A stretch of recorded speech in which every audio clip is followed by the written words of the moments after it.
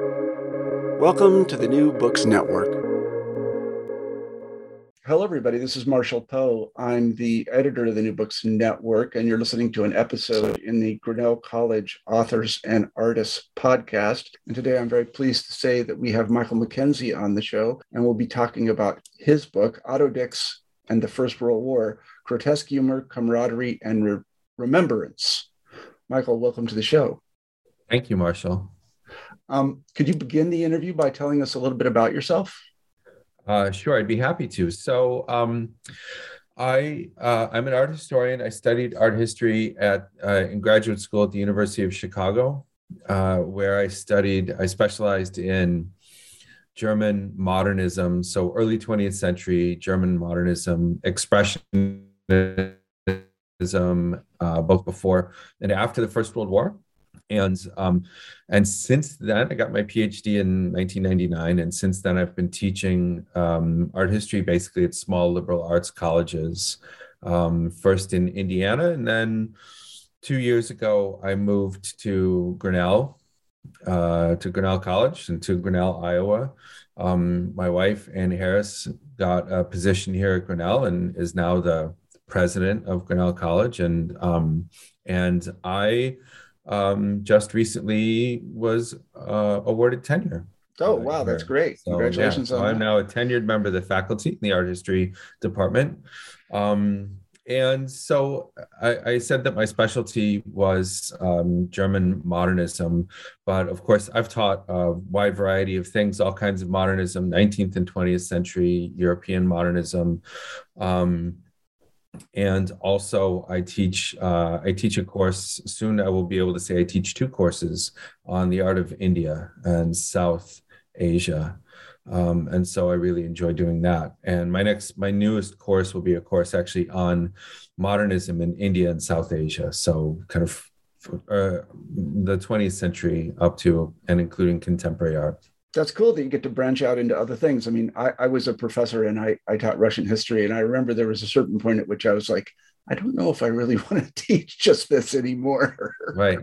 It is, I will say it is one of the great advantages of teaching at a small liberal arts college is that we have the privilege of and are even encouraged to branch out a little bit, to stretch ourselves and to learn together with the students. That's really what I love about the job. Yeah, that's great. I mean, classroom learning with them. I was going to say, I know at least I think I know in the German system, when you have a PhD, what we call a PhD project, and then you have this second thing that I think is called the Habilitationsschrift that has to be about something else. It's something else within the same field. Yeah, right. But we don't do that in the United States. But anyway, I should also say that I never took an art history class when I was at Grinnell, but I audited several. Oh. And I loved auditing classes when I was there because you can go hear these smart people talk about these smart things. And, it fit into my schedule and I just really enjoyed doing it. I think I learned a lot, which is how I know who Otto Dix is. So this leads me to my next question. Why did you write this book about Otto Dix and the First World War? So Otto Dix, for those who don't know, Otto Dix is probably one of the most important, I would say one of the most important artists of the post-war period in Germany, post-First World War, so in the 1920s. And he was a representative. He's a good example of what the Germans call Neue Sachlichkeit, new objectivity. So a sort of dispassionate, disabused, non-idealistic representation of contemporary life in all of its kind of false glamour, right? And he loved to kind of expose the falsity of the glamour a little bit. And so he got some notoriety for that. Oftentimes he did a lot of portraits, and his portraits were often sort of just bordered on caricature, right? And you look at these portraits of fancy people and you wonder how it could be that they actually paid him to paint their portrait. Right? And some of them actually said, like, some of them were mad. Some of them said, like, no, I'm not paying you for this. So it's always a good idea to kind of look at the work of the person you're hiring to paint your portrait before you. Yeah, that's good. And so, he's a fascinating person, contradictory, cantankerous, sharp to the point of caricature. And he had fought in the First World War. And I knew that this isn't necessarily the most important part for most people of his work, but he painted a lot of pictures in the 1920s about his experiences in the First World War. And it was, it's pretty clear from looking at them that the experience made a big impact on him, emotionally, spiritually, of course, as it would have to. And I had, in graduate school, I had the opportunity to write some and publish some short catalog essays about some of these works, and some of his other pictures. He painted a lot of watercolor portraits of prostitutes, right? Was another thing that he liked to paint pictures of. Again, prostitution being a kind of example of that false glamour of what we call Weimar Germany. And so, I was fascinated by these, but I had never really wanted to write I never wanted to write a book about him, right? He's like the most important figure of the period. It's kind of out of fashion to write monographs, books about just one individual artist in art history anyways. And so I never wanted to do this. But I read something in the along the way while I was teaching that really sort of sparked my interest and made me rethink his work, made me go back to it and rethink it, and I felt like it gave me a new insight, kind of from an unexpected direction, from an unexpected source about his work, and so I dug into it a little bit deeper, and that's another story. I could tell that story. Yeah, I mean, I wish you would. You said you kind of. I'll speak in the modern parlance. You had a different take on it, or you gained some insight about it that made you think, well, I can actually make a contribution. That's always a very interesting point in a scholar's life. If you could talk about that would be great. Yeah, and an exciting one, and one that doesn't necessarily, for me anyways, doesn't come because I don't have graduate students. I'm not doing research on one individual topic all the time. I'm not thinking about this. I'm not thinking about German art in the 1920s all day long. And so it was kind of exciting for me to go back to this period and do this work. So, at one point about 12 years ago, maybe more, my wife Anne and I, we'd had 3 children, and our youngest was, I think, 2 years old. So we had 3 kids, 2, 4, and 6 years old. And, we were no longer completely overwhelmed by having infants in the house. For the first time in 6 years, we didn't have an infant in the house. And Anne said to me, we should read something in the evening together after they go to bed, something, intellectual. And I said, you know what, that's a great idea. And she suggested Mikhail Bakhtin, this Russian literary theorist from the 1920s, really interesting person. And so we read his book about language and humor and grotesque realism, and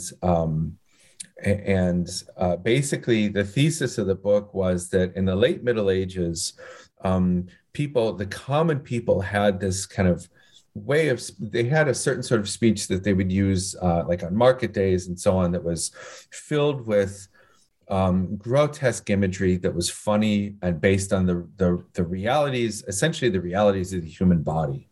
Right. So, I mean, we're talking about like fart jokes. Yeah. Right? He wrote a book that I think I maybe even encountered at Grinnell called Rabelais and His World. Is that it? Yeah.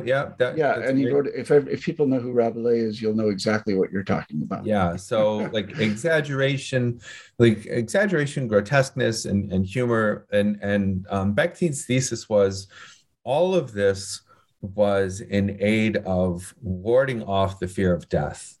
Right. So making jokes about the body and its fallibility and the fact that it dies, that it gets sick, that it gives birth, that it consumes, that it defecates, all of these things, right, were the basis of this humor that was there to ward off death. And it struck me like a thunderbolt. I said, Otto Dix, right, that's what he's doing. He's making these kind of exaggeratedly grotesque images of for example, disabled veterans from the war, people who had been grotesquely wounded and lost limbs, but he makes these pictures of them that are in some way deliberately funny.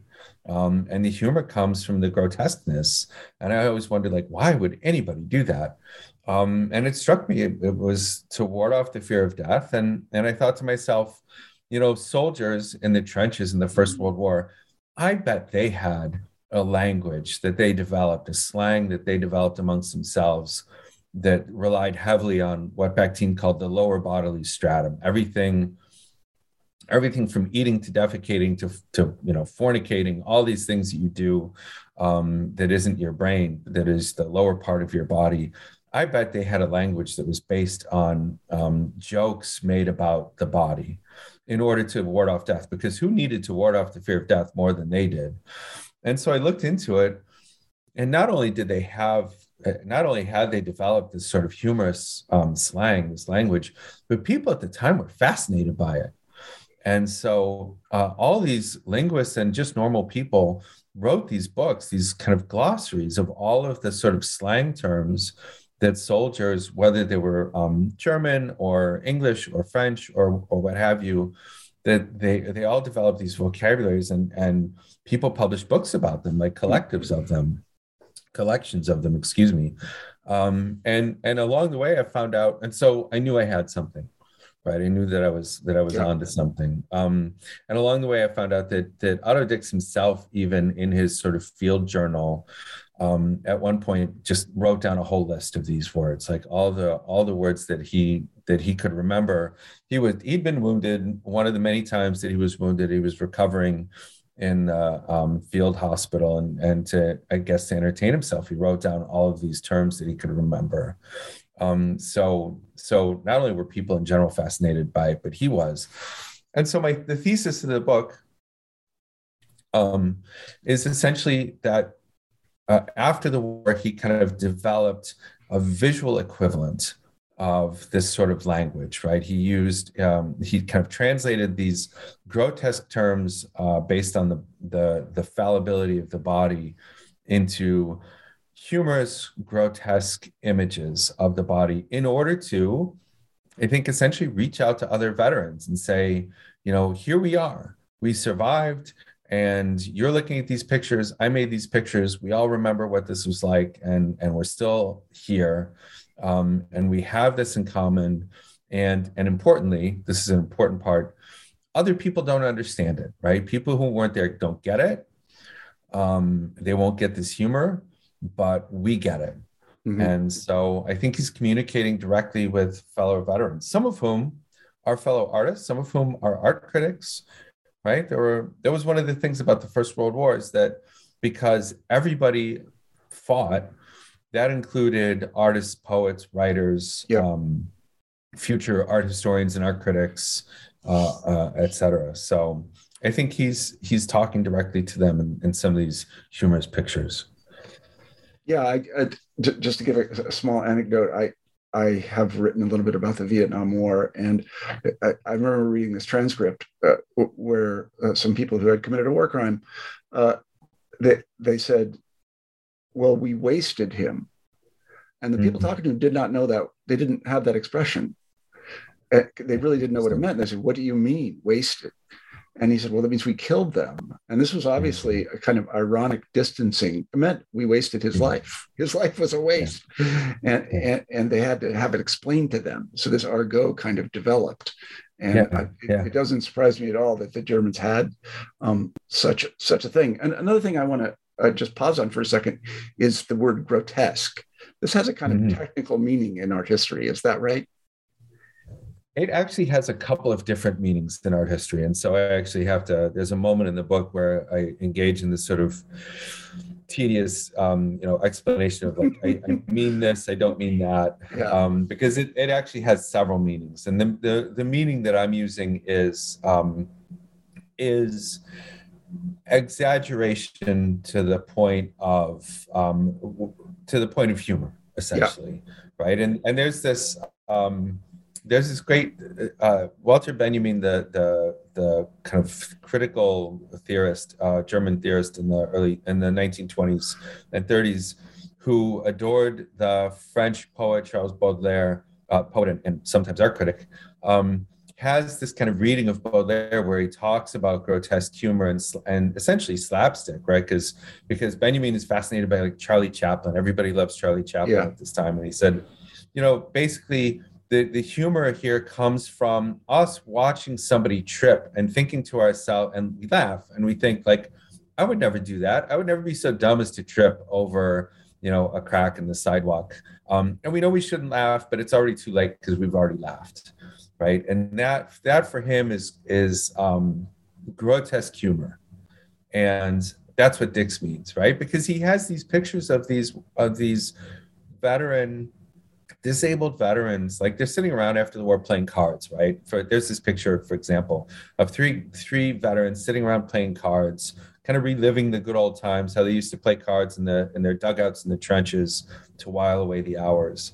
And they look ridiculous, right? Because, for example, and the longer you look at it, the more humorous and ridiculous details you see. Like you realize one guy seems to be holding his cards in his hand, but he's lost both of his arms, so it's actually his foot that he's holding the cards in. That's like propped up on the table like a hand. But he's had his pant leg refinished as a sleeve, right? So it's got like a cufflink and a cuff and the cuff of his jacket.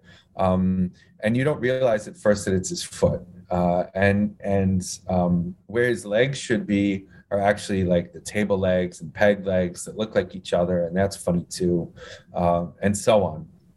And of course, art historians, it was very important for a long time for art historians to say, look here, he's showing how badly they've been abused by the system of militarism, and then the system that kind of threw them away after the war. And it's his empathy that's presented as caricature. And my take on it is, no, he's not being empathetic to them. He's essentially laughing at them and saying, like, I managed to come out without getting my legs blown off, my arms blown off, right? That's funny to him in a way, in a way that I think the rest of us cannot understand and shouldn't understand, right? I think that's right. Yeah, I want to be clear. I'm not justifying his humor. I think it's actually really kind of an unpleasant aspect of his character, but the pictures are undeniably funny in a way that makes us really uncomfortable. Yeah, I think that's a very good point, is that it's kind of impenetrable to us, but to people who are there. And so this is very interesting, because I know I was doing some reading before this interview, and sometimes people will compare his series of, I think it was prints called Der Krieg, the War, to Goya's Disasters of War. So you would say that's just not an appropriate comparison. I mean, it is. Yes, he clearly was trying to make an updated version of the Disasters of War. There's no doubt about that. I do have a chapter about that portfolio. There was he made 50 etching prints, each one more kind of horrific than the last, images of the war. And it is one of the most powerful documents of the First World War or any war ever. And it is often shown, but it's always exhibited as his kind of protest against the senselessness of the war. And I think actually that that's a misunderstanding of how the whole generation viewed the war. That's a post-Vietnam understanding.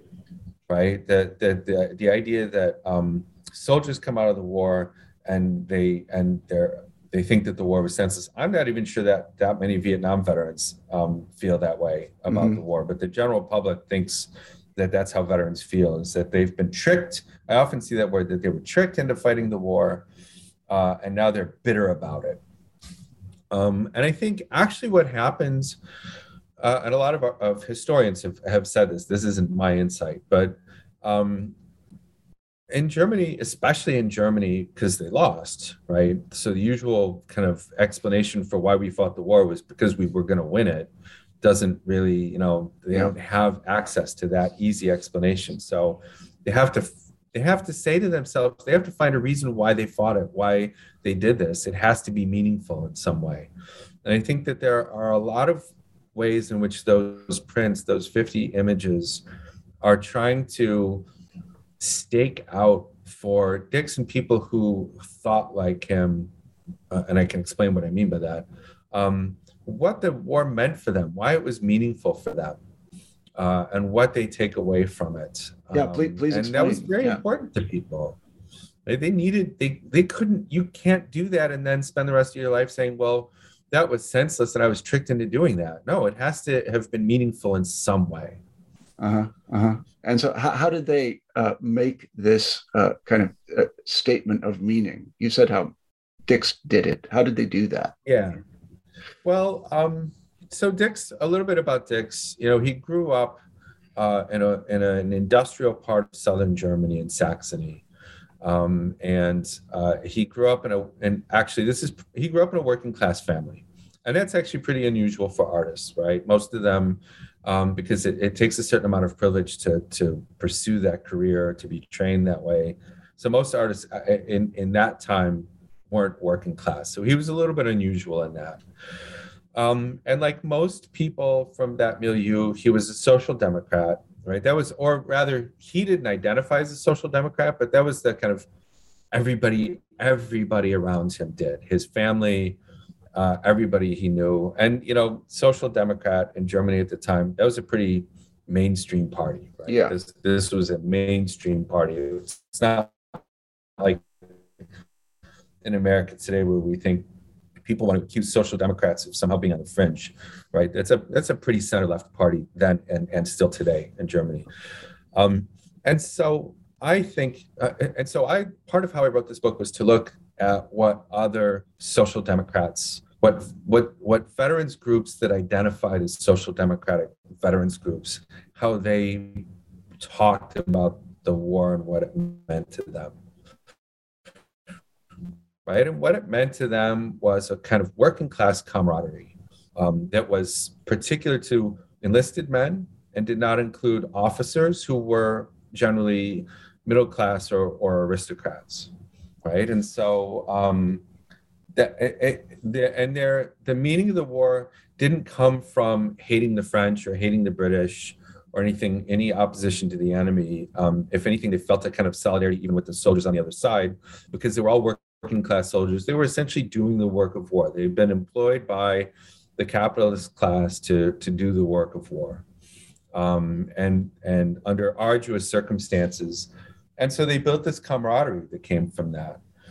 And I see a lot of ways in that imagery, especially in the war portfolio, which he did after the kind of grotesque caricature collages that I was describing a minute ago. Mm-hmm. I see a lot of imagery in that portfolio that speaks to, that echoes the way that social democratic veterans groups talked about camaraderie and talked about the war. And for example, this is an example that I from 3 images that I analyzed in the book. There are a lot of images of exhausted soldiers in that portfolio. There are very, very few images of people fighting, almost no images of actual hand-to-hand combat or violence, right? Nobody firing weapons, but lots of imagery of soldiers being exhausted. And that was something that the social democratic veterans groups allowed themselves to acknowledge, was that they could be exhausted by their experiences of the war, like just physically and mentally and spiritually exhausted by it. But they were very proud of this. They never broke.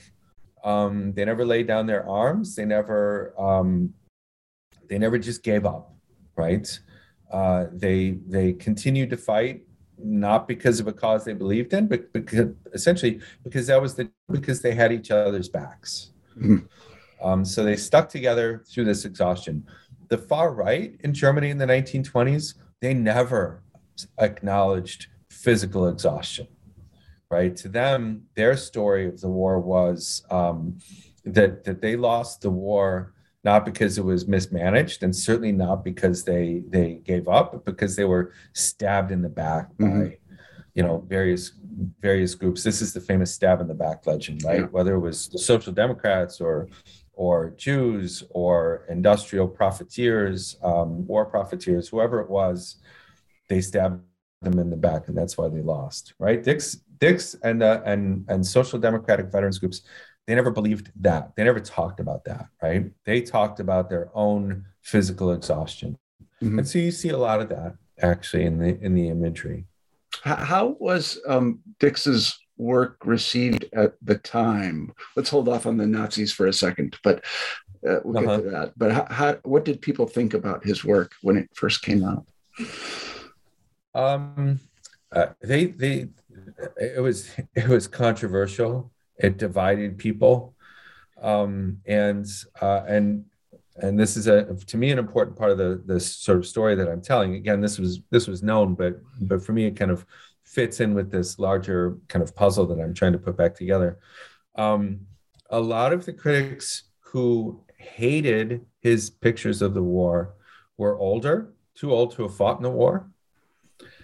And a lot of the critics who then came to his defense and said, no, this is what it was like, they were fellow veterans, right? And so they recognized, I think, what he was trying to do. And they said, and there's this great line that one critic used in writing about this. He said, and I'm going to translate the German term Frontschwein, the sort of pig at the front, to the American word grunt. Said that's just how a grunt at the front paints, right? That's what it looks like from our perspective, right, in the trenches. And what they were arguing about was the kind of exaggeratedly grotesque realism, right? To use Bakhtín's word, right? Grotesque realism and its humor. So older critics hated that. Critics on the right hated that. And his fellow veterans, especially left of center, they got it, right? I would just say they got it, and they came to his defense about it.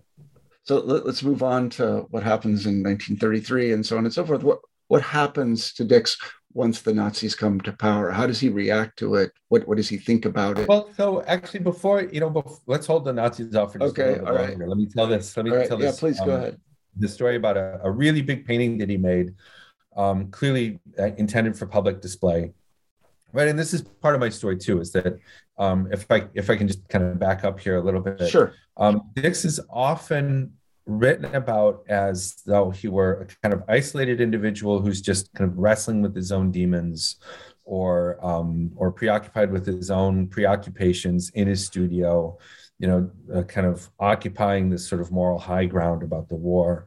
The point of my book is actually to kind of return him to the public discussion about the war in Germany and about what the war meant.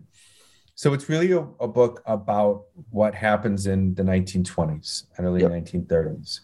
And I think at every step, at every kind of moment in his career where he makes another major work about the war, Dix is intervening in some kind of public discussion, specifically about what it meant to people, right? And his position, again, isn't a unique one. It isn't an unusual one. It's actually one shared by a lot of center-left veterans groups.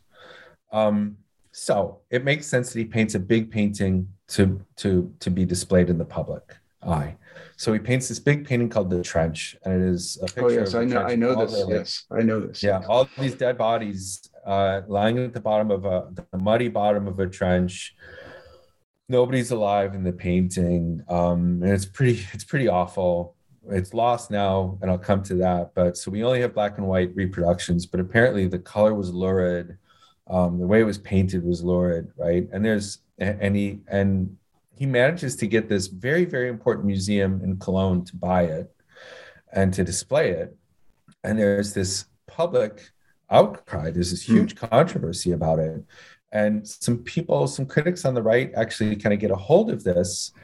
And this may sound familiar, right? But they're kind of pursuing these culture wars, right? They make political hay out of these kind of cultural issues about, like, what kinds of pictures get exhibited about the war. And and they managed to get it taken down. They managed to force this museum in Cologne to sell the picture back to Dix. And his dealer, his gallery dealer, kind of shops this painting around for a long time. One of the things that he does with it is he sends it to exhibitions organized by pacifists. And so that's how Dix kind of gets this reputation that is so important after the Second World War, of having been a pacifist, of making anti-war art because he's a pacifist. And he himself said, I'm not a pacifist. That makes no sense. And that was a pretty fringe position in Germany at the time, even after the Second World War, or the First World War anyways. But it gets exhibited with these in these pacifist exhibitions. And then finally, when Dix gets a job teaching painting, history painting in Dresden, the museum in Dresden agrees to buy the painting, and they immediately put it in storage, right? And so the painting isn't then seen basically for another 10 years, right? It just goes into storage and nobody ever sees it again. And people forget about it. But when the Nazis come to power, they hate Otto Dix's art for a lot of reasons. It represents everything that they don't like about the Weimar Republic, because he represents prostitutes, because he represents this sort of false glamour, this cosmopolitanism, and not least of all, because his depictions of the war don't celebrate the virtues that they don't. Otto Dix doesn't find the same meaning in the war that they wanted to find. He doesn't celebrate the virtues that they want to celebrate, right? And so kind of militarism and ethno-nationalism, he's not interested in that. So they hate his work. And so they drag this painting out of storage and they put it on exhibit, right? The Nazis do this interesting thing. They organize these exhibitions of what they call degenerate art. And they take it all out of public collections. It's basically a kind of culture war issue for them, like where they say, oh, the kind of cultural elites who run the museums, they're, putting one over on us. They think they're better than us because they like this modern art. And normal people don't like modern art. And so they make a lot of political hay out of these exhibitions of modern art, in which they essentially say, like, this is everything that's wrong with the Weimar Republic, is you've got people spending public money to put this kind of bad modern art in public museums and force it down our throats because they're elitists and they think they're better than we are. And they get this painting, The Trench, out, and they put it on display, right? Nobody's seen it in 10 years, right? They have to dust it off and remind people how much they were supposed to hate this painting, and remind people of the controversy. But some of them never forgot, and they never forgave him this. And in the end, they probably burned this painting, right? They had a bonfire of a lot of books and paintings they didn't like, and they probably burned this painting, and that's why it's gone. That's a tragedy. We only have black and white reproductions of it. Yeah, I've seen them. Yeah. It reminds me a little bit of the controversy over the Vietnam War Memorial when it first went up, because it's not representational in a kind of direct way. You kind of have to think about what it is representing something if you look at it carefully. Yes. But it's not representational in a kind of heroic way. And there was a big kerfuffle over it when it went up. Now it's quite beloved, but it was a political football for a time. Yeah. But part of what's made it possible, just to digress, I think part of what has made it possible for that to stay and to become beloved is that other figurative representations of the war have been created on the they've been added. Yes, that's right. They have. Right. So you could both so people are satisfied by that, and but nobody's moved by those sculptures the way they are by Maya Lin's memorial. Yeah, no, right? That thing is quite something. The names of their people that they remember, and no, it's quite something. I mean, it's often the case that in small towns in America that you find war memorials with names all over them, and they're all powerful. Sometimes they're nothing other than a granite slab with names on it. Well, and that was pretty standard after the First World War too. Yeah. Actually, that was a pretty standard sort of form of memorial, and to kind of come back to Otto Dix, some of the really big works that he was able to paint after he got this teaching position So in the second half of the 1920s and into the early 1930s, I think that they were kind of his attempts at creating a sort of public memorial. He even had this kind of fantasy that he shared once. He said, like, I'd love to put this. Painted a triptych, right, a kind of three-part painting of the war. That looked like a sort of it had sort of Christ-like elements to it, and so on. And I think he said, I'd love to have this be a public memorial, but you'd go down into a bunker below ground to look at it, right? It would be like in a bunker in a trench. Mm-hmm. That's how you would look at it, to kind of bring people to this. But he wanted to intervene in the public debate about the meaning of the war. And that debate changed over time, and his art changed, I think, in response to it. Again, people want to present him as this isolated figure. But no, he's very, very much in dialogue with what people was the debates about public memorials in Germany. And there were a lot. It's often said that Germany, the Weimar Republic, was capable of creating a war memorial. There wasn't a national memorial, but there were lots. There were, in every town had its individual memorial. Right. And some of them were modern and some of them were traditional, but they were all sculpture. He wasn't a sculptor, he was a painter. Right. So to come back to the Nazis, how they got their revenge on him kind of at the end. Yeah. As soon as they came to power, they did fire him from his teaching position, even though he had tenure. Right. I want to repeat that for my academic audience. Right. Though he had tenure, they fired him. And of course they had this, they found their bureaucratic excuses for doing it because they were very, very attached to their bureaucracy. And so they didn't want to do things necessarily unbureaucratically. But at the same time, they found a way to do it. And at the same time, as an academic, he was a civil servant, he was a state employee. And so this kind of old, vicious Nazi who had been put in place as the kind of governor of the state that the Dresden Art Academy was in, they sent him, the head of the art department sent him a note saying, like, I'm trying to fire him. I tried to reach him, but he wasn't there. I think he's visiting his parents. Anyways, in any case, I wrote the letter and I delivered it to his office. And this Nazi who was the governor of the state notoriously just wrote this remark in the margin of this note and said, "Why is that swine still alive?" Yeah. And this was a guy who had actually been responsible for assassinating politicians during the Weimar Republic. So, like, when he said, "Why is somebody still alive?" Mm-hmm. He actually literally meant that. Yeah. Right. So, so maybe Dix was lucky to get off with just being fired.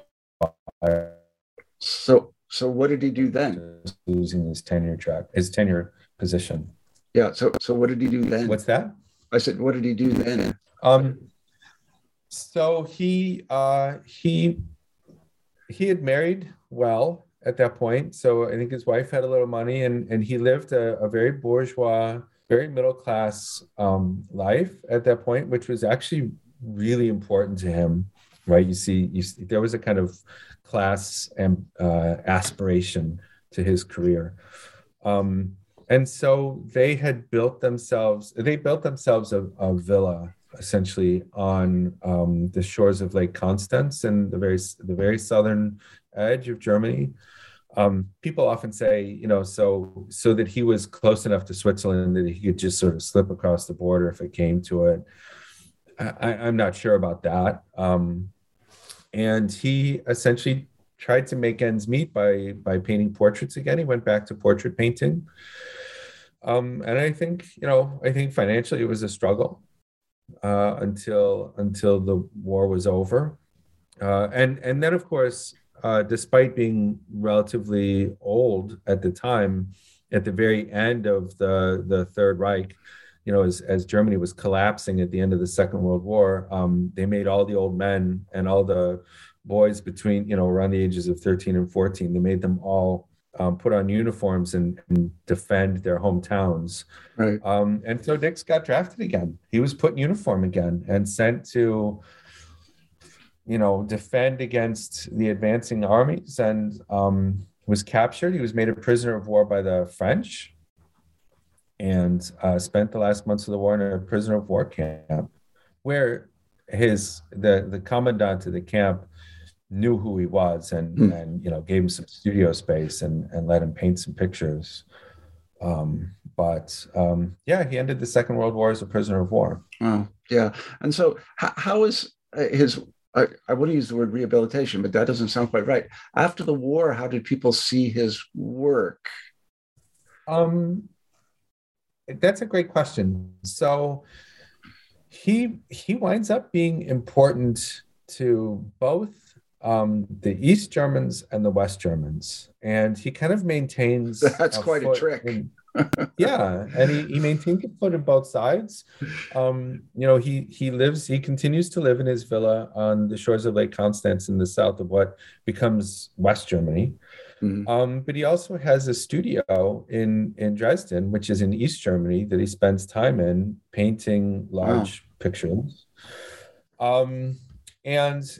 So he's a figurative, he never becomes an abstractionist. He's a figurative painter at a time when abstract painting becomes almost de rigueur in West Germany. And so the East Germans like his work because he's still a figurative painter and they want to exhibit it.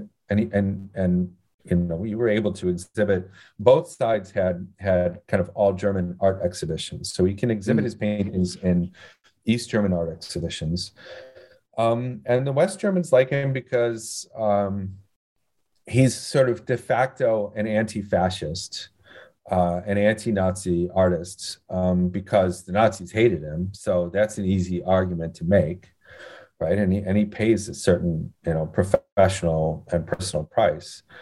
And the Nazis had always said that his work was anti-war, that he was opposed to the war. And so that suits the West Germans' ideological purposes very well. So both sides like him, and it becomes really important for both sides, almost in competition with each other, to claim him as a progressive and anti-war artist. That's when he becomes this kind of isolated figure, a lone voice in the wilderness in Nazi Germany, speaking out against militarism. Those become really good bona fides for his, as you say, rehabilitation. I don't know that he even needed to be rehabilitated, right? He becomes a very popular an artist of the Weimar period. Nobody's really interested in what he's painting in the 1950s, right, and early 60s. That's not so important to people. But his work from the Weimar Republic becomes a way of rehabilitating, of reclaiming that period as the part of the real German history. Mm-hmm. Mm-hmm. So just to kind of wrap it up a little bit, this might not be a fair question, but if you wanted to see an Otto Dix print or painting from the Weimar period, where do you go to do that? Are they all over the place, or is there a museum, or? So the ones I'm interested in, right there, the really big triptych is in Dresden, right? And so as part of this kind of claiming of Dix for East German history as an anti-fascist and anti-militarist, the museum in Dresden buys that big triptych from him. Mm-hmm. Right, and so it's there, and they've cleaned it up. It's given pride of place in the museum. It's great to see. The last big painting that he paints about the war, it's called Flanders, and it's in Berlin. It's in what had been West Berlin. It was always in West Berlin, so it's in Berlin. The print portfolios, because they're prints, there were a lot of copies of them, so they're in various places. There's one in the Smart Museum of Art on the campus of the University of Chicago. That's where I first saw it, even as a graduate student, when I was able to, like I said, write some and publish some essays about some of the prints. There's a copy at the Metropolitan Museum of Art. There's a copy at the Museum of Modern Art in New York. So you can go, and I will say this to your listeners. If you are going to one of those museums, contact the Prints and Drawings Room and set up an appointment. It doesn't matter who you are. You don't have to be an art historian. You just be, just a visitor to the museum during, weekdays, business hours.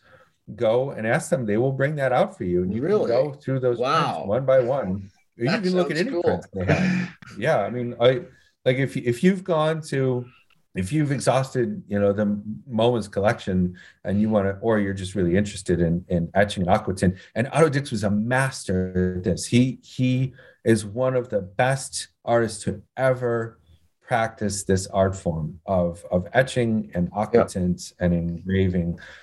He combines all three on most of the prints. I mean, he is right up there with Goya. And that was clearly his aspiration, right? Yeah. And he achieved it. Go. And so if you're interested, you can go see any prints, but go ask for these, go ask for the War portfolio. They'll bring it out and go through it one by one, all 50 of them. Each one is more gripping and more intense and more difficult but more masterful in its medium than the last. Great way to spend an afternoon. Yeah, I was going to say, I did not know you could do that, but that does sound like a plan. Yeah. There's a museum in Péronne in France, which was along one of the fronts.